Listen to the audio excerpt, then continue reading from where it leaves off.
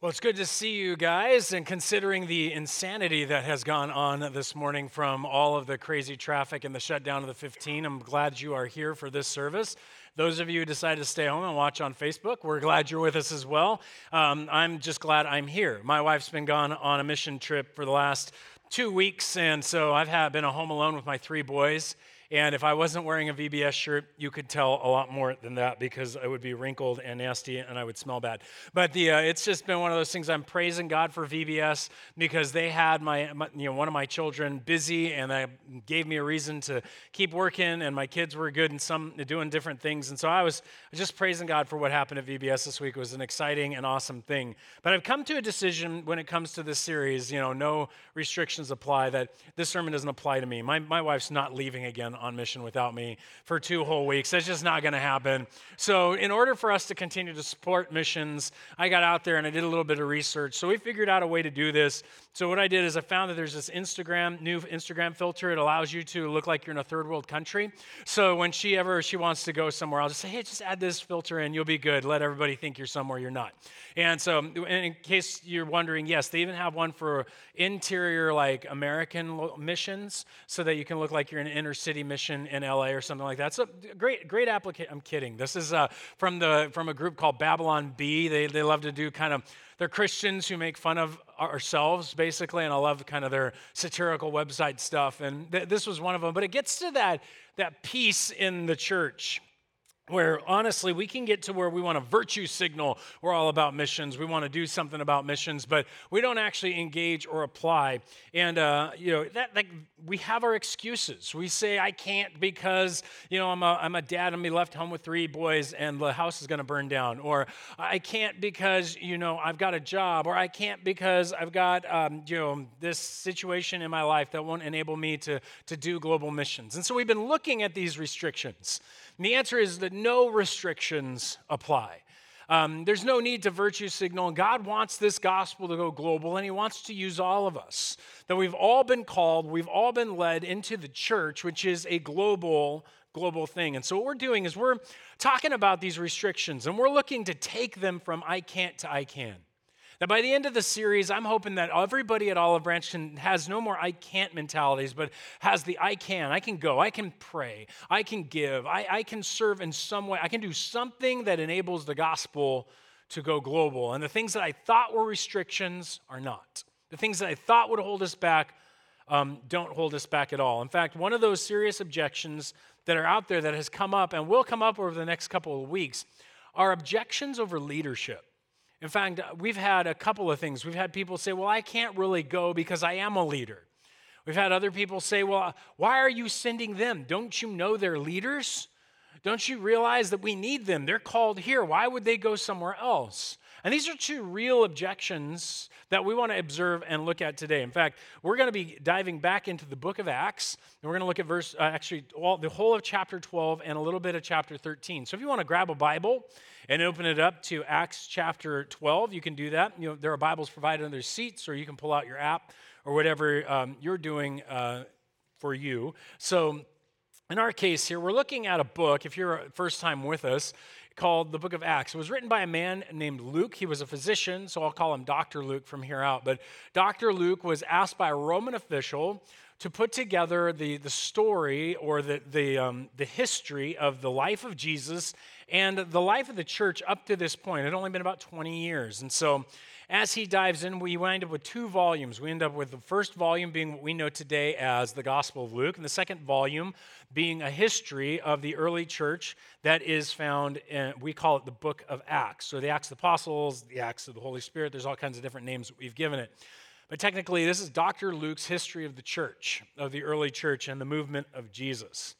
And what we've just seen is that Jesus he's ascended into heaven. He had sent his disciples out to bring the gospel to the nations. The Holy Spirit falls upon them, and this local ministry begins in Jerusalem, where 100,000+ people will come to know Jesus in Jerusalem through a persecution led by a man named Saul, who will later be converted and become the Apostle Paul. This gospel spreads to Samaria, then spreads beyond that. Now it's come to the city in the north called Antioch, where a church was established and they've heard there's a famine that's going on or that's going to happen in Jerusalem. So they sent food and preparations to help the church in Jerusalem overcome the famine. And that's where we've left off. And so it picks up here in verse 1. About that time of the famine, Herod the king laid violent hands on some who belonged to the church. He killed James, the brother of John, with the sword. And when he saw that it pleased the Jews, he proceeded to arrest Peter. Just for a little background here, there's this man named Herod. Now, this can get confusing because there are a lot of Herods in the New Testament. I mean, the first Herod you meet is the Christmas Herod, right? This is the Herod that wants to kill the babies and kill baby Jesus. And so you always meet Herod every year when we go through Christmas. The second Herod that you'll meet is the Herod who beheaded John the Baptist, and he's the Herod who wants Jesus to show up just before he's crucified to do magic tricks for him, so he's all excited. And that's a different Herod. He's not very strong, but he shows up in the narratives of Jesus.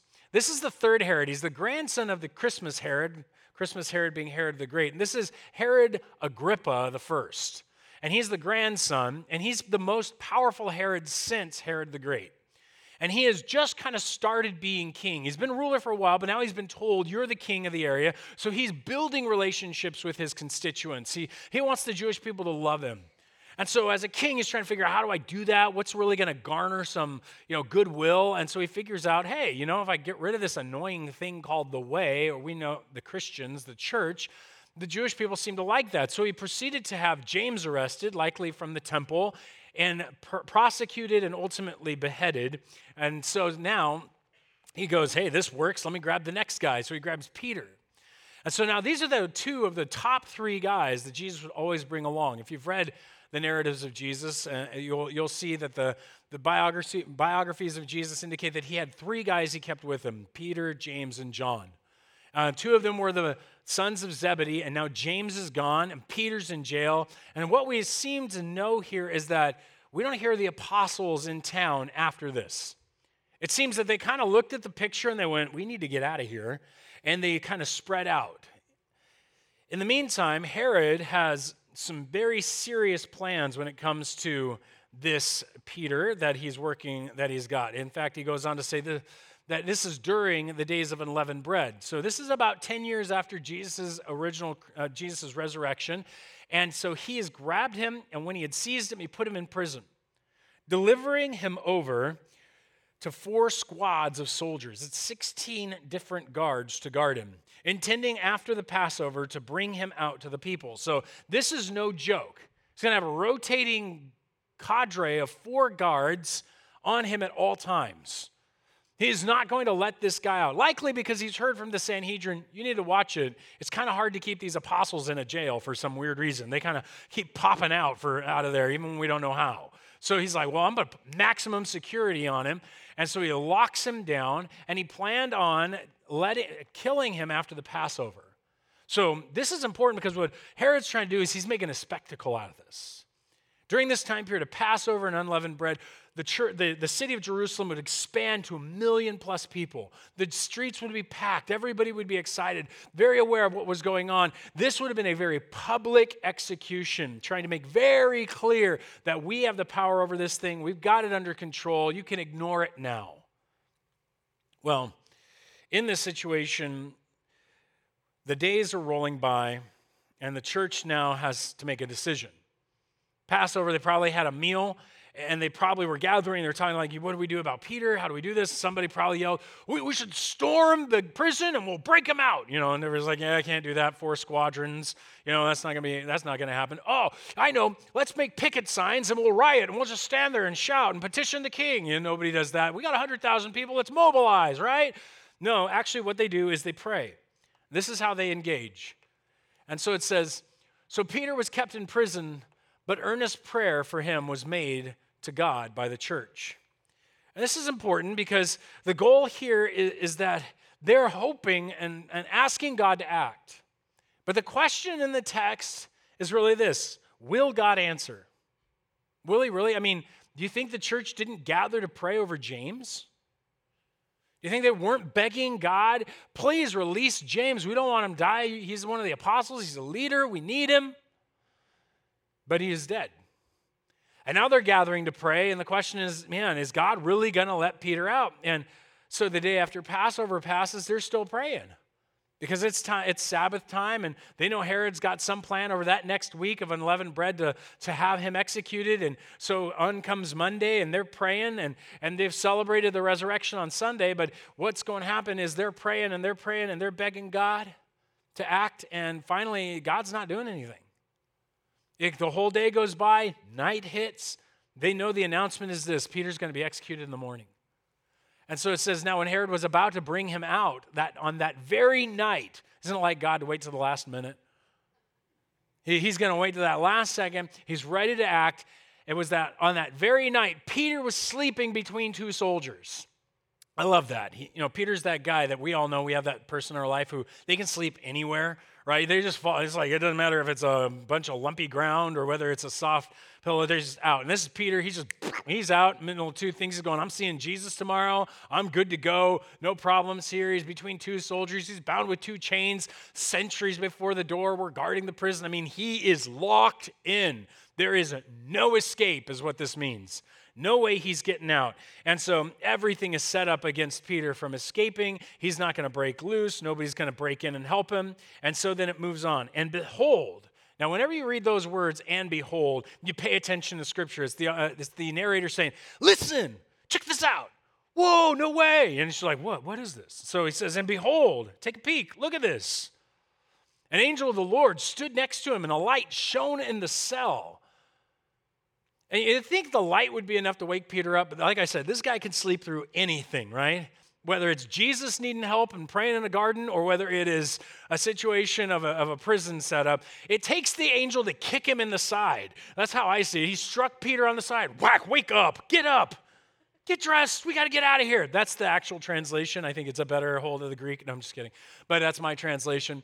And the chains fell off his hands, and the angel said to him, dress yourself, put on your sandals, and he did so. And he said to him, wrap your cloak around you and follow me. The cloak part's important. Gets his clothes on, gets himself dressed, but the cloak is his outer garment. It's the ability for him to kind of hide himself and blend in a little bit. Because now he's got to get out of a prison, and he's got to get through some streets, and he's got to get to safety. And this angel starts to lead and guide him. I mean, there's a lot of miracles in this one moment. Chains falling off. Why aren't the prison guards seeing the light in the room? What are the other guys doing? There's a sentry just standing there where the door opens and closes, and they're like, yeah, it's the automatic opening door. Whoops, guess that malfunctioned. No, they're not seeing any of this stuff. And so, this is the kind of story, let's be honest, that makes a lot of non-Christians, a lot of people who don't believe the Bible go, yeah, you Christians, you'll believe anything. Come on. Really? Chains falling off, people walking out of prisons without being seen. Look, I'm just going to tell you, yeah, that's pretty amazing, but this is over the top even for the Bible. This is so incredible and so unexpected. Not even Peter believed it while it was happening to him. Look what it says, the very next sentence. He didn't know what was being done by the angel was real, but thought he was seeing a vision. I mean, he's literally laying there. Oh, what? Get up, get dressed. Oh, I know what this is.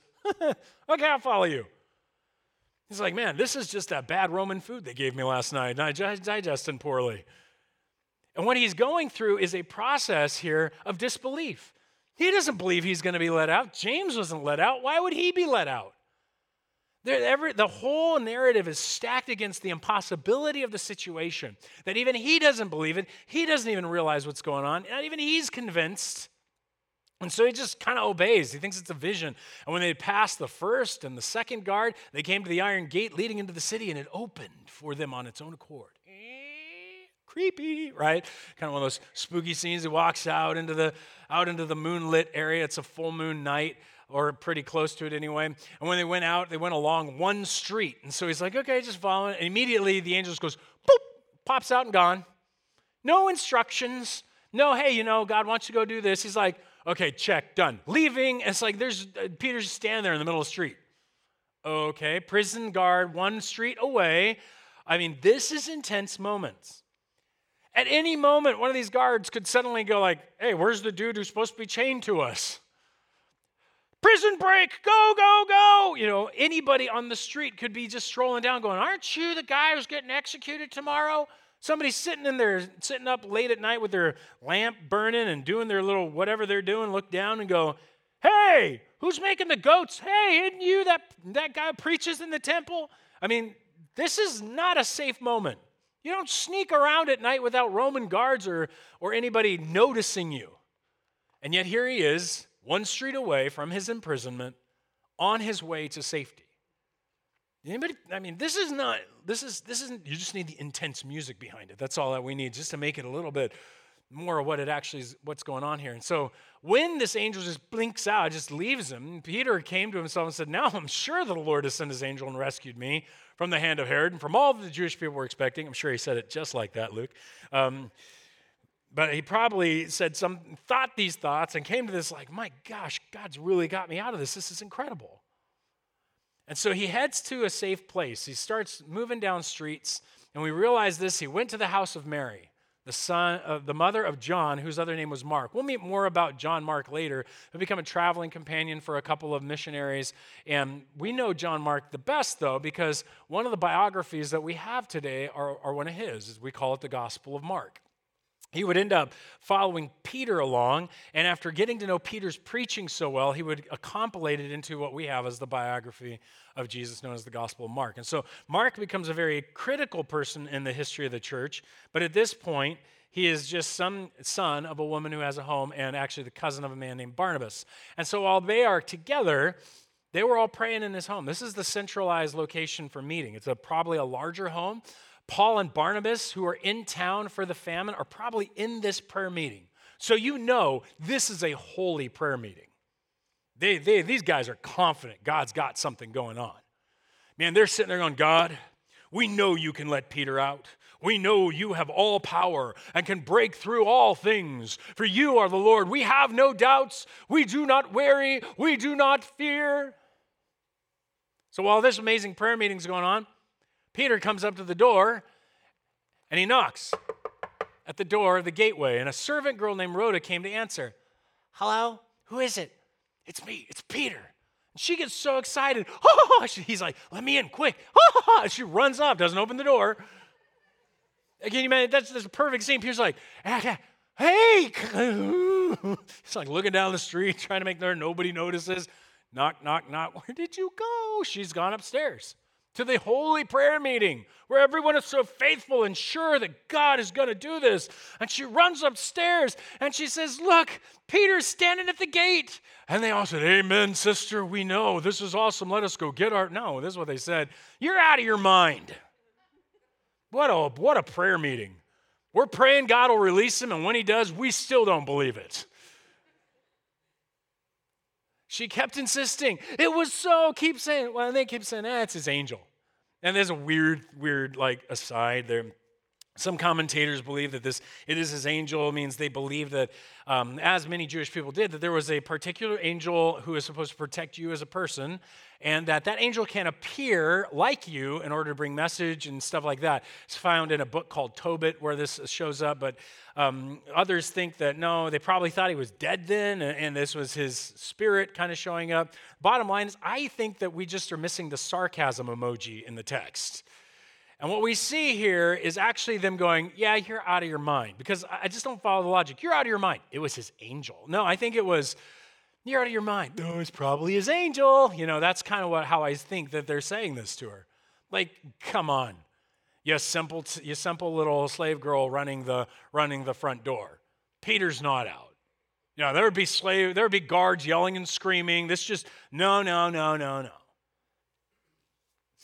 I think this is important for us to stop and ponder for a second, especially when it comes to our prayer lives. Because a lot of us feel guilty that when you pray for somebody, there's this nagging doubt in the back of your head, what if God doesn't answer?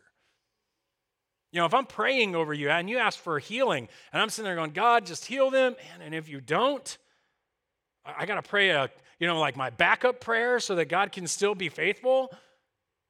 And so just see that this is a natural human condition. That even when God answers your prayer, a lot of times you're like, oh my gosh, God actually answered this. The same thing is true. Even when people of great faith like Barnabas and Saul are sitting in the prayer room, don't knock yourself if you struggle in some way with the idea that God's going to answer everything that you pray for. They're sitting there, God's answered it, and they don't even believe it. And so Rhoda goes out. In the meantime, we're standing back out with Peter, and he's like, come on, open the door. He's still knocking, and they came, they opened, and then they saw him, and they were amazed. I mean, this just underscores the fact that they didn't believe it. They are blown away. And they probably were like, oh, it's Peter, it's Peter. Everybody's shouting and dancing and singing. And he's like, shut up, calm down. Because this isn't over. The guards are looking, somebody's searching. They know this is a Christian home. You guys are up in the middle of the night. Why did they think you'd be celebrating? Be quiet. And he's got hand signals and all this stuff going on. I love that, but motioning to them with his hand to be silent. He described them how the Lord had brought him out of the prison. So he explains the miraculous situation. They're all blown away, but they're now having to be quiet because this is a dangerous setup. Peter is the number one spectacle in the morning. And if he doesn't get out of here, he's still going to be the number one spectacle in the morning. And what happens is he says this. He says them, tell these things to James and to the brothers. Now, note, this is not James, the guy who just got beheaded, because he's not listening to anything. This is the James, the brother of Jesus. And the brothers of Jesus, namely like Jude and some others. What had happened was the apostles apparently have moved on in this, and now James, the brother of Jesus, has stepped up. He will be the head of the church from this point forward. And we know that there was the group of his brothers that had come to believe in their brother as Jesus. They became kind of like the elders of the church. And so what happens here is that he says, tell them, and then he departed and went to another place. The leader left. Oh, that's so much faith. I mean, God just got you out of a prison. Why'd you leave? Because he knew that he couldn't stay around. It was time for him to go. Now, what's interesting here is that it says he went to another place. This just underscores two things. It underscores how historically involved this book is. Luke is writing in a time where he felt so uncomfortable to tell you where he went. Because if he did, it's likely the person's home that he went to would have probably been found out and that person would have been in trouble. It is so careful that it's very clear that he's writing it in a time period where wherever he went would get somebody in trouble. So when people try to tell you, this was written 200 years ago, why not just say where Peter went then? No, what you have is Dr. Luke writing in the time period with the very people that you're seeing. This is historically accurate information. And so when he's doing this, then he's saying literally Peter left. This is it, he's gone. He's not in charge of the Jerusalem church anymore. That's a pretty intense thing. Why would God go through all of these miracles, overcome all of this doubt, put Peter in this situation, only to have him leave? What is he doing? And how in the world does this connect to the question of missions? What does this have to do with God taking the gospel global? Well, as I said at the beginning, one of the restrictions we put on ourselves is, we've got a leader and he can't go. The leaders aren't supposed to go anywhere. And what we see here is that actually we can't make leadership a restriction. And don't let being a leader in the church be a restriction for you. Don't let being a leader in the church be a restriction for you. That is not your job to say when God's going to send you or not send you. A leader is oftentimes one of the groups he will remove. He'll have them take off. Peter takes off and he begins to do missionary work all through Turkey. In fact, he'll go up north of Turkey, he'll go through the Balkans, what we call the Balkan states, down through a little bit of Greece, and eventually he'll find his way into Rome where he'll be crucified upside down. And what's interesting about Peter is that he'll go back to Jerusalem occasionally, but from this point on, he is out on the missionary journey. The same with all the other apostles. They don't come back together. They all go to different locations throughout the world. And so the bottom line is when leadership leaves, it's just true. Think about it this way. Given enough time, your leadership will either end up like James or go like Peter, right? Given enough time, your leadership's going to die because they're going to get old or something's going to happen, or they're going to move on to whatever God has for them next. There will always be a movement of leadership in the church. Leadership is not permanent. It is not constant. And the reason I know that this is important is because this is a hinge piece. We're moving from the local mission of Jerusalem to the global mission of the gospel. And sitting right here is this hinge of Antioch, this movement that happens to Peter, and then suddenly even Antioch's going to kick their leaders out. Check this out. Go down to chapter 13. We'll start at verse 20. We'll start at the end of chapter 12 at verse 25.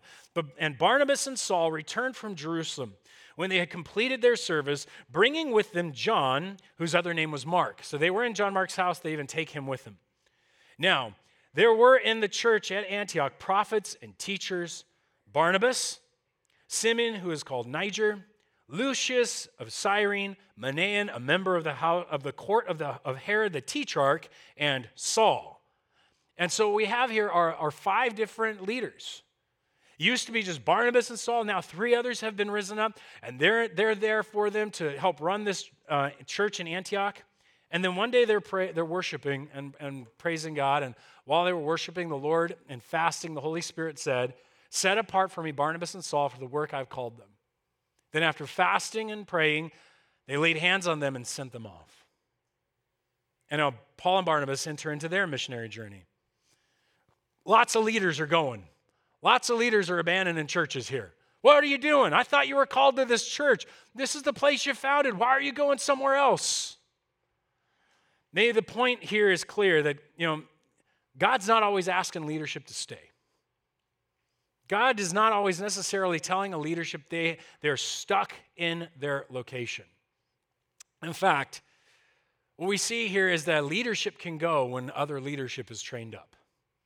The best illustrations for me in my life is Jared, our youth pastor. He was at a church that he had been saved at. He had gone through the ranks of training there. He'd gotten into the youth ministry. He'd become the youth pastor, the high school pastor there. And one day while they were on vacation, him and his wife were here meeting up with their family. They were on their way back, and they just felt this conviction like, wow, this we're not going back towards home anymore.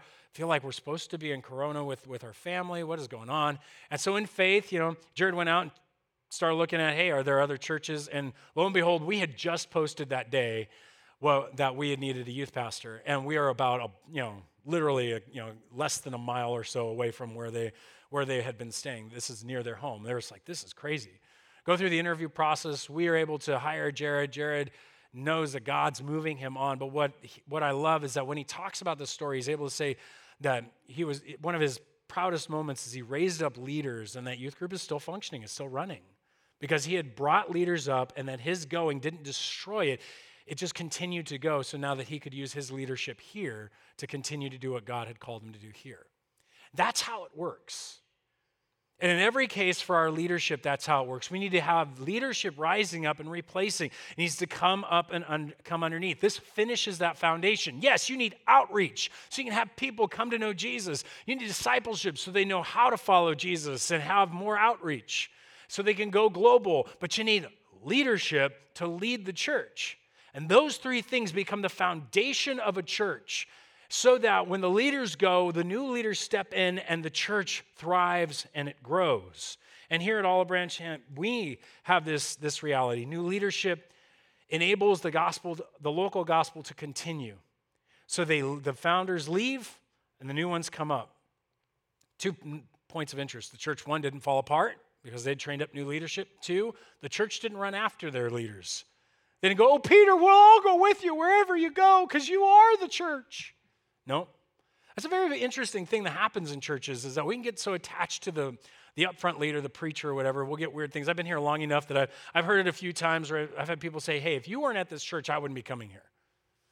Or I've had people go, we're moving to another state. Would you go with us? We'll start an Olive Branch out there. So many of us are there already anyway. By this point, I think we could have started one in Arizona and Kentucky and Idaho, everywhere, everybody in Texas. Everybody everywhere has moved out. It's because they all find out their house is worth like a small state somewhere out there. But the bottom line is, while that's flattering, man, I don't want you who are here at Olive Branch to be coming to Olive Branch because I'm preaching. You should be coming to Olive Branch because God's using you here at Olive Branch with your gifts. I shouldn't make this place Olive Branch for you. You make it Olive Branch. And that's the difference between a staff-run church and a church. And the opportunity for you to step in and use your giftedness is a power that God has given to you so that this becomes the church has an identity because you are here. This becomes your ministry that you get to bring in. And so what happens then is that leadership begins by those who are disciples stepping out using their gifts and stepping in to a volunteer position. And that's really what we want to encourage people towards. And make Olive Branch your home and make it your ministry. Have a volunteer position. Have something to do. Man, you have a bunch of kids up here leading us in worship and they're volunteering. Isn't that awesome? I mean, for a whole week, these kids are giving up a week of their summer vacation and a lot more because they were prepping before that. And some of us are going like, I never gave up that much. But some of us have this opportunity to step in to some kind of task. And that's what volunteering is. It's a task. Sometimes we think, oh, well, I can't do volunteering. It's so much. You got to have so many skills. No, we're just asking you to do a task. Man, if you can be kind to people and hang out with people and love people and hand out bulletins, that's a task. Praise God. You make coffee, that's a task. And it helps loosen up and enable people to be a part of things. Now, you'll find out there are cases where you're like, I'm going to wait for my calling. Don't do that. There are cases where you just need to step in and you're going to help out. And you may be helping out children and find out, I hate children. And we're going to say, then don't do children's ministry. Get out of there. If you don't like people, please don't greet them at the door. It's like you're like, take the bulletin, you jerk. Come back here. No, that's not who we want. Obviously, what we're looking for are people who have gifts and they're connecting in the spot and they want to try it and they want to give it a shot. But you don't have to wait around for God to come and, oh, you will be the greatest coffee maker ever. No. Just step in. And what often happens when you step in, you'll discover your calling over time. You'll discover what God has called you to as you kind of try things out and engage. And so we want to call you to try out a ministry. Get engaged. Our job is to help grow you from there. You're like, well, I don't really have any gifts. I'm just good at organizing things. Man, we need people to organize things. Some of you who stepped up last time I said that, you now realize how much we need organization around here, right? Okay, some of you are shaking your heads because we got enough people who can make messes. We just need some people who can help us put it together. But the hope and the dream is that we would all find a place. And so you need to step in to try something. So you're like, well, how do I do that? I've tried before. Well, we're going to give you another shot. Keep persevering because sometimes things get lost and we're not as quick on the draw to get you plugged in. We understand that. We're working on our side. And what we want to do, though, is encourage you not to give up. You say, well, where do I go? Well, if you're a low-tech person, you got papers right on the seat. Just pick up one of those, look at one of the categories, select one that you want to try, or we'll help kind of discover those giftings or a few. Let us know and drop it in the box. Take it to Connection Central. If you're like, I'm a little bit mid-tech, okay, then you can text serve to this number right now. You don't have to listen to anything else. Just apply the sermon right where we're at and go home feeling satisfied. I took the word of God and I lived it out. And you just text serve and it'll give you a link and you'll be able to sign up for one of those ministries. If you have the app, that's your third route. You can just open the app up and it has on the first opening page a circle there that says something about join a service, join a ministry. Click that and you're in.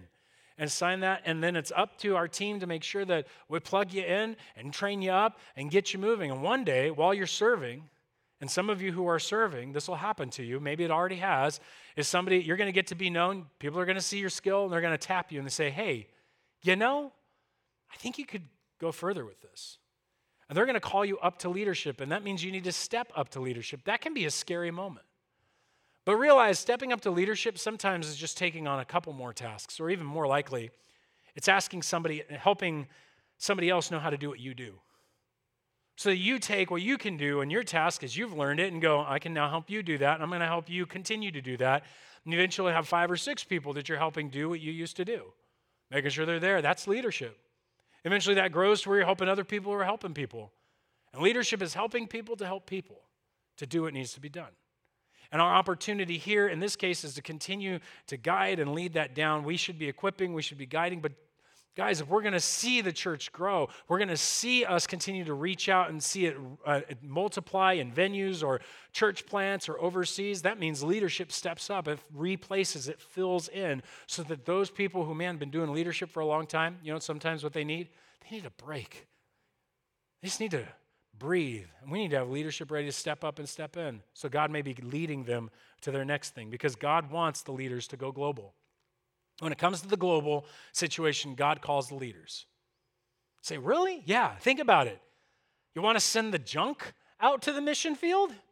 And I don't mean that meanly, but it's like, what if we were to just do this? And this is how we found, our missionaries. We just did a giant small group survivor situation where everybody voted off their most annoying person in their small group. We gather all those annoying people together, and then they all get to vote who's the most annoying out of the most annoying. And then we bring them up front. We say, these are our missionaries, because none of us like them, and we'd rather them be somewhere else anyway. That is not a reason to do missions. It's a bad idea altogether. You don't want somebody who doesn't know how to get things done or move people forward. That's not who you send to start churches in other countries.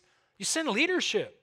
Those who've been discipled, those who know how to outreach, and those people who know how to bring up other leaders. That's who you need to go. So when people go, why are you sending the leaders? You go, because you should. They're the right people to send. They're the best people to send. And that means next week, as we're going to pray over a couple of our leaders who you've got to see in various scenarios, get ready to go off to where God's called them to. That objection of, man, he's so good at what he does. Why would you be sending? She's so good at what she does. Why would you? Because we send leaders. And that means we're going to have people who need to step up behind them. And that's exciting as a church. And that means maybe God's been pricking your heart to say, maybe I should be going global. Maybe God wants me to go to another country to do this. That means he's calling you to leadership. You should get involved. If you're not starting, the first place you start then is at volunteering, and then you move up and you grow in your leadership skills and your abilities, because that's what we look for as you prepare for sending the gospel globally. So leadership's not a restriction when it comes to the gospel going global. No, leadership is the final piece of the foundation of a healthy church that launches the gospel globally. But there's a second restriction that shows up, and that is this. Well, it's so dangerous in that country that you're sending them to. I mean, the government doesn't even want Christians there. Why would we be sending them there? The leadership doesn't want them there. And that's where we got to remember that leadership that tries to stop the gospel will not succeed. A leadership that's against the gospel, like Herod was, is not ultimately going to succeed. First of all, because the church is going to pray against them. Amen? We should be standing there praying against those governments that are trying to hold it back. And guess what? We may not feel like God's going to answer our prayers. We may be like, God, the Chinese government's huge, the North Korean government's powerful. We can't really stop them. We're going to do our best to pray for our persecuted brothers. And we may not be sure, but they weren't sure either. They weren't sure either that Peter was going to get out. James was dead. And so when I tell you we need to be faithful in our prayers, hear me. I need to clarify something. Too often in the church, we've taught that faithful prayers are those people who are sure God will answer me. Man, I'm sure God will answer my prayer. That's why he'll answer it. And we almost turn it into this like, if I just say he'll do it, then he'll do it. If I just quote God's scripture, then he has to do it. I bind him. No. That's not faithful prayer. Faithful prayer isn't about being sure God will answer, but how consistent you are at asking God to act. Let me say that again. Faithful prayer is less about how sure you are that God will answer your prayer and more about how consistent you are at asking God to answer your prayer. Because a faithful person shows he's faithful by not giving up, not by how confident he is that God's going to answer his one-off prayer a long time ago. And so when we talk about being faithful to pray, it means that we consistently keep praying, even though he didn't answer the first night or the second night, or even it looked like he was answering the third night. We stand faithful as we pray for our brothers and sisters in China, as we pray for our brothers and sisters in North Korea, in India, in the Middle East, where they are being persecuted and killed, because we know that God ultimately will answer. God will judge those who persecute his church. Check it out. That's found right here as we continue on. Verse 18. Chapter 12, verse 18. Now, when day came, there was no little disturbance among the soldiers over what had become of Peter. That's called an understatement. Like, there is bedlam happening looking for Peter. They're turning the whole place over. They're looking for him like crazy. And after Herod searched for him and did not find him, he examined the sentries, and then he ordered them to be put to death. Nice guy, that Herod, isn't he? I mean, oh, you lost the soldiers? Fine. You're all dead. I'm going to have a spectacle, and it's going to be you. And so he puts them to death, and he kind of, but Herod's getting away with it. What's going to happen to him? Oh, nothing. He's just going to go up to Caesarea and deal with some politics, that's all. And so they went down from Judea to Caesarea and spent time there. So then there's this problem that shows up, and Herod was angry with the people of Tyre and Sidon. They're griping and arguing over a political issue and over food, basically. And the people of Tyre and Sidon persuade Blastus, the king's chamberlain. Man, now that is an awesome name. Name your kid Blastus, right? Here, Blasty. It's like, I love that name. Anyway, sorry, side note. And so what we see here is that he gets in this argument, and he steps out with all the people of Tyre and Sidon in front of him one morning after he puts on his royal robes. Now, what's interesting about this day is that Josephus talks about it too. These royal robes that he put on were lined with silver in them. So as he steps out, he looks like Liberace, just shining like a disco ball, right? And so people are watching him as he's stepping out in the sunrise, and they are shouting as he's speaking, "The voice of a God, not of a man." And immediately it says in the scripture, an angel of the Lord struck him down because he did not give God the glory. And he was eaten by worms and breathed his last. And you're like, eaten by worms? Like what, a sandworm came up? Like, oh, yeah, what kind of world are we talking about here? Well, according to Josephus, this man in the middle of his message, this very Herod, crumples over from a stomach pain and declares verbally, God is punishing me for my receiving their praise. And he says this out loud, and 5 days later, he dies of just an ulcerated, bloated stomach, and these maggots and worms come out of his stomach. And indeed, he died having been eaten by worms, attested in 2 historical documents. The bottom line here is that Herod's end was unusual, and it was final, because God is not going to allow his gospel to be stopped by some leadership. He is going to judge every evil government that seeks to stop God. And we can, while it's not our job to declare when a nation has been judged, I don't think that's helpful to stand in a pulpit and say that hurricane or that tsunami or that thing is God's. That just doesn't help.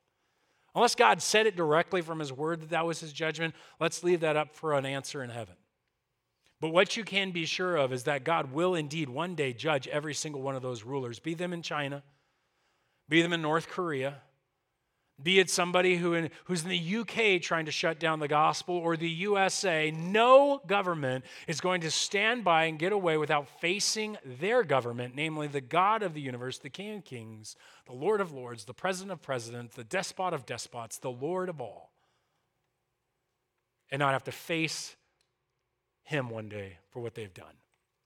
And we can be confident then in our prayers. And we can be confident that God will stop these governments and the gospel will continue. The gospel will not stop. Look at verse 24, because in all the conclusion is, but the word of God increased and multiplied. Even though Peter and the apostles were gone, the word of God increased and multiplied in Jerusalem. Even though there were new leaders in Jerusalem, the word of God increased and multiplied. The word of God increased and multiplied in Antioch. Even though Paul and Barnabas had left and those 3 new leaders were remaining, the word of God will increase and multiply regardless of who we send out, because it will increase and multiply to the 200,000 people around us. It will increase and multiply in whatever nation we send missionaries to, and whatever place that we find the church. God will not be stopped, and we can be confident that if we will step into our place and step up to leadership, continue to outreach and do discipleship, this message will go to the ends of the earth. Amen? And that's our calling. That's what we get to be a part of. And so let me encourage you one more time. Respond in the first step. Maybe that's in prayer for those nations. Maybe that is to step into service, and you just text that serve or use that paper, but we gave you every way we can. Maybe it's to step up into that leadership, but our opportunity is right in front of us.